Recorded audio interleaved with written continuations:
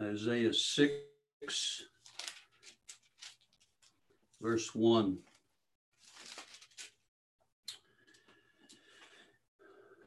In the year that King Uzziah died, I saw the Lord sitting on a throne high and lifted up, and the train of his robe filled the temple. Above it stood seraphim. Each had 6 wings. With 2 he covered his face, with 2 he covered his feet, and with 2 he flew. And one cried to another and said, Holy, holy, holy is the Lord of hosts. The whole earth is full of his glory. And the posts of the door were shaken by the voice of him who cried out, and the house was filled with smoke. And 2 Chronicles 5. Another occasion. 2 Chronicles 5, verse 13 and 14.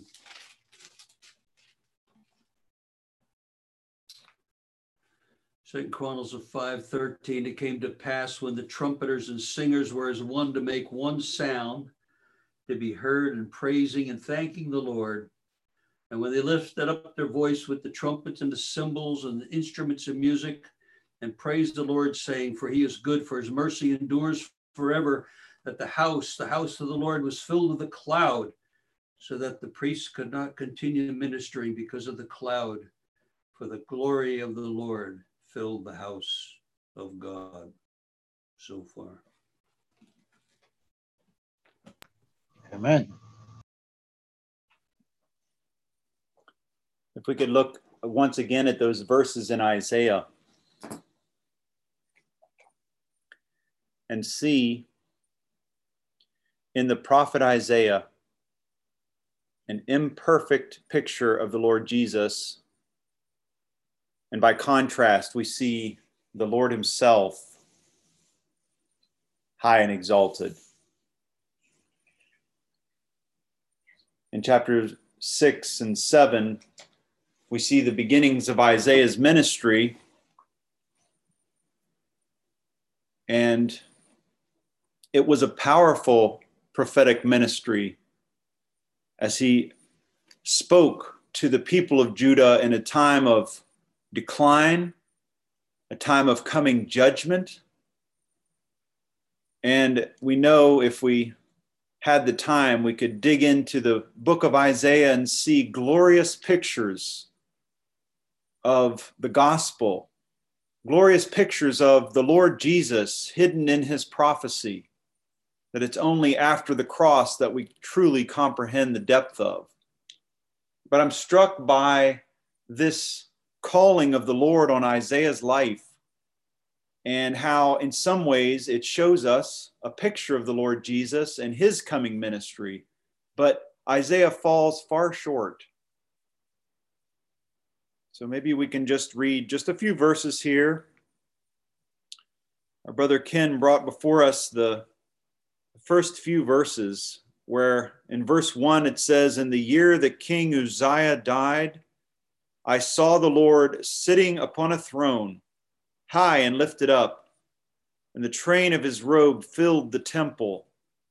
And above him stood the seraphim. Each had 6 wings. With 2 he covered his face. With 2 he covered his feet. And with 2 he flew.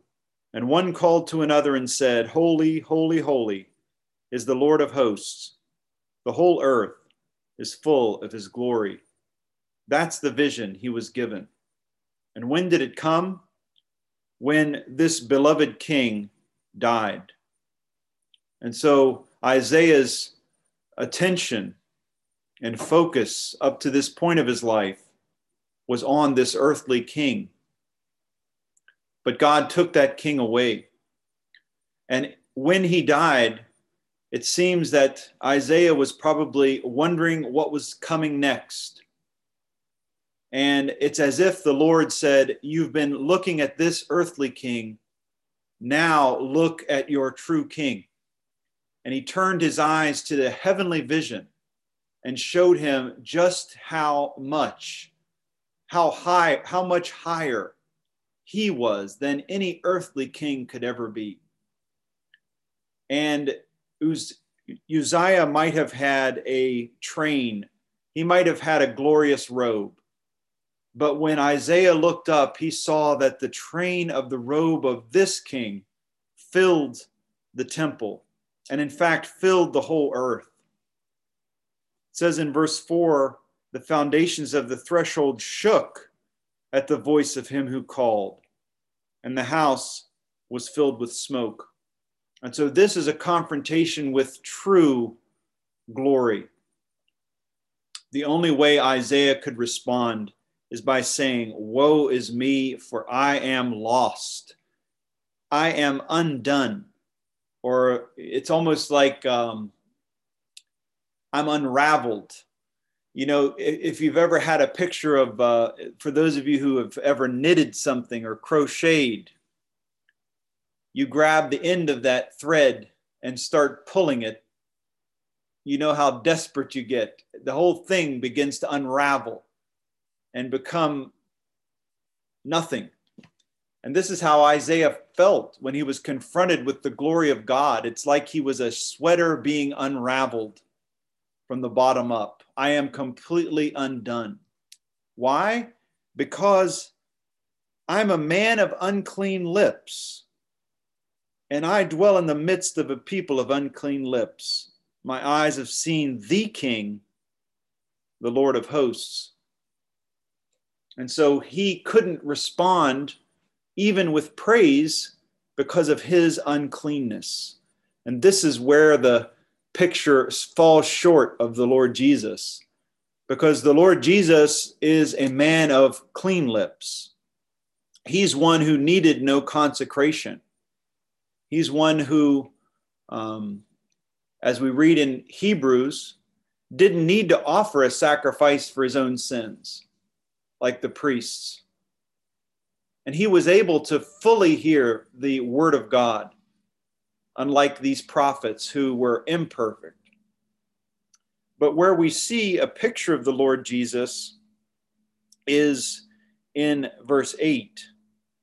Because in verse 8, I heard the voice of the Lord saying, "Whom shall I send, and who will go for us?" Then I said, "Here I am, send me." And he said, "Go and say to this people." That's the Lord Jesus's willingness. Here I am, send me. You know, we were singing this morning, giving thanks to God the Father for sending the Son. But we give thanks to the Son as well, because he said, "Here I am, send me." Send me into the midst of this sinful people. Send me into the midst of a people who will reject me and who will turn away from me. They love the darkness more than light, but nothing can keep me from coming. Nothing can keep me from coming into that world of darkness, because I love them and I want them to be where I am. Look at Isaiah's message in verse 9. "Go and say to this people, keep on hearing, but do not understand. Keep on seeing, but do not perceive. Make the heart of this people dull, and their ears heavy, and blind their eyes, lest they see with their eyes and hear with their ears and understand with their hearts and turn and be healed." What a superior message the Lord Jesus brought. Isaiah brought a message basically that said, your time is drawing to a close. Your ears will be dulled and your eyes, your vision dimmed, because this is the time of judgment. But look at the end. In verse 13, there will be a remnant. Though a tenth remain in it, it will be burned again like a terebinth or an oak whose stump remains when it is felled. And look at this mysterious line: the holy seed is its stump. And so Isaiah's message was a message of judgment. The axe is at the root of the tree. But the Lord Jesus brings a message of hope. And even in Isaiah's harsh message, there is a prophecy of one who is to come. And so it's in that very next chapter, chapter 7, that Ahaz in verse 10 calls for a sign. Ask a sign of the Lord your God. And that's where we read in verse 14, the Lord himself will give you a sign. Behold, the virgin shall conceive and bear a son, and shall call his name Emmanuel. Shall call his name God with us, the same God that Isaiah saw in the throne room. How can that God dwell in the midst of this kind of people? That's a great mystery. Even Isaiah himself, a man of God, felt completely undone in the presence of that holy God.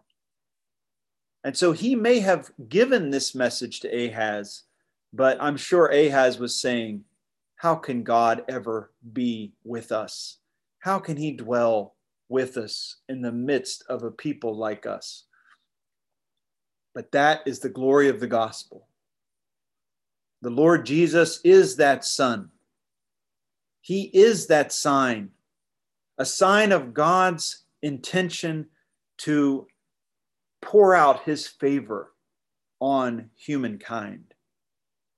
And so we give thanks that the Lord Jesus was willing to say, like Isaiah, here am I, send me.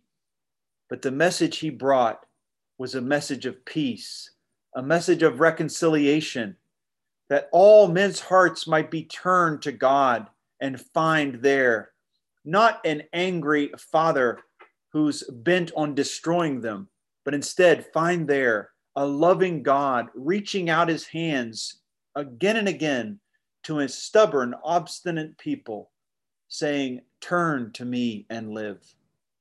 And so we just give thanks for that message of the gospel. We give thanks for the Lord Jesus, whose name Emmanuel means God with us. And he dwells with us still. He's here in our midst. He is here, moving in this place, and we worship him. He is here, dwelling in our midst, and we worship him. What a blessing it is to know him. What a blessing it is to see, not only to see his glory, but to know his stooping love, that he would stoop down to us and lift us up, to raise us from the dust. He took that burning coal himself so that we could be purged and set free. He prayed in that high priestly prayer, for their sakes I sanctify myself, so that they can be with me forever. What a glorious Lord we worship. We give thanks for him. Amen. Amen. Amen. Amen.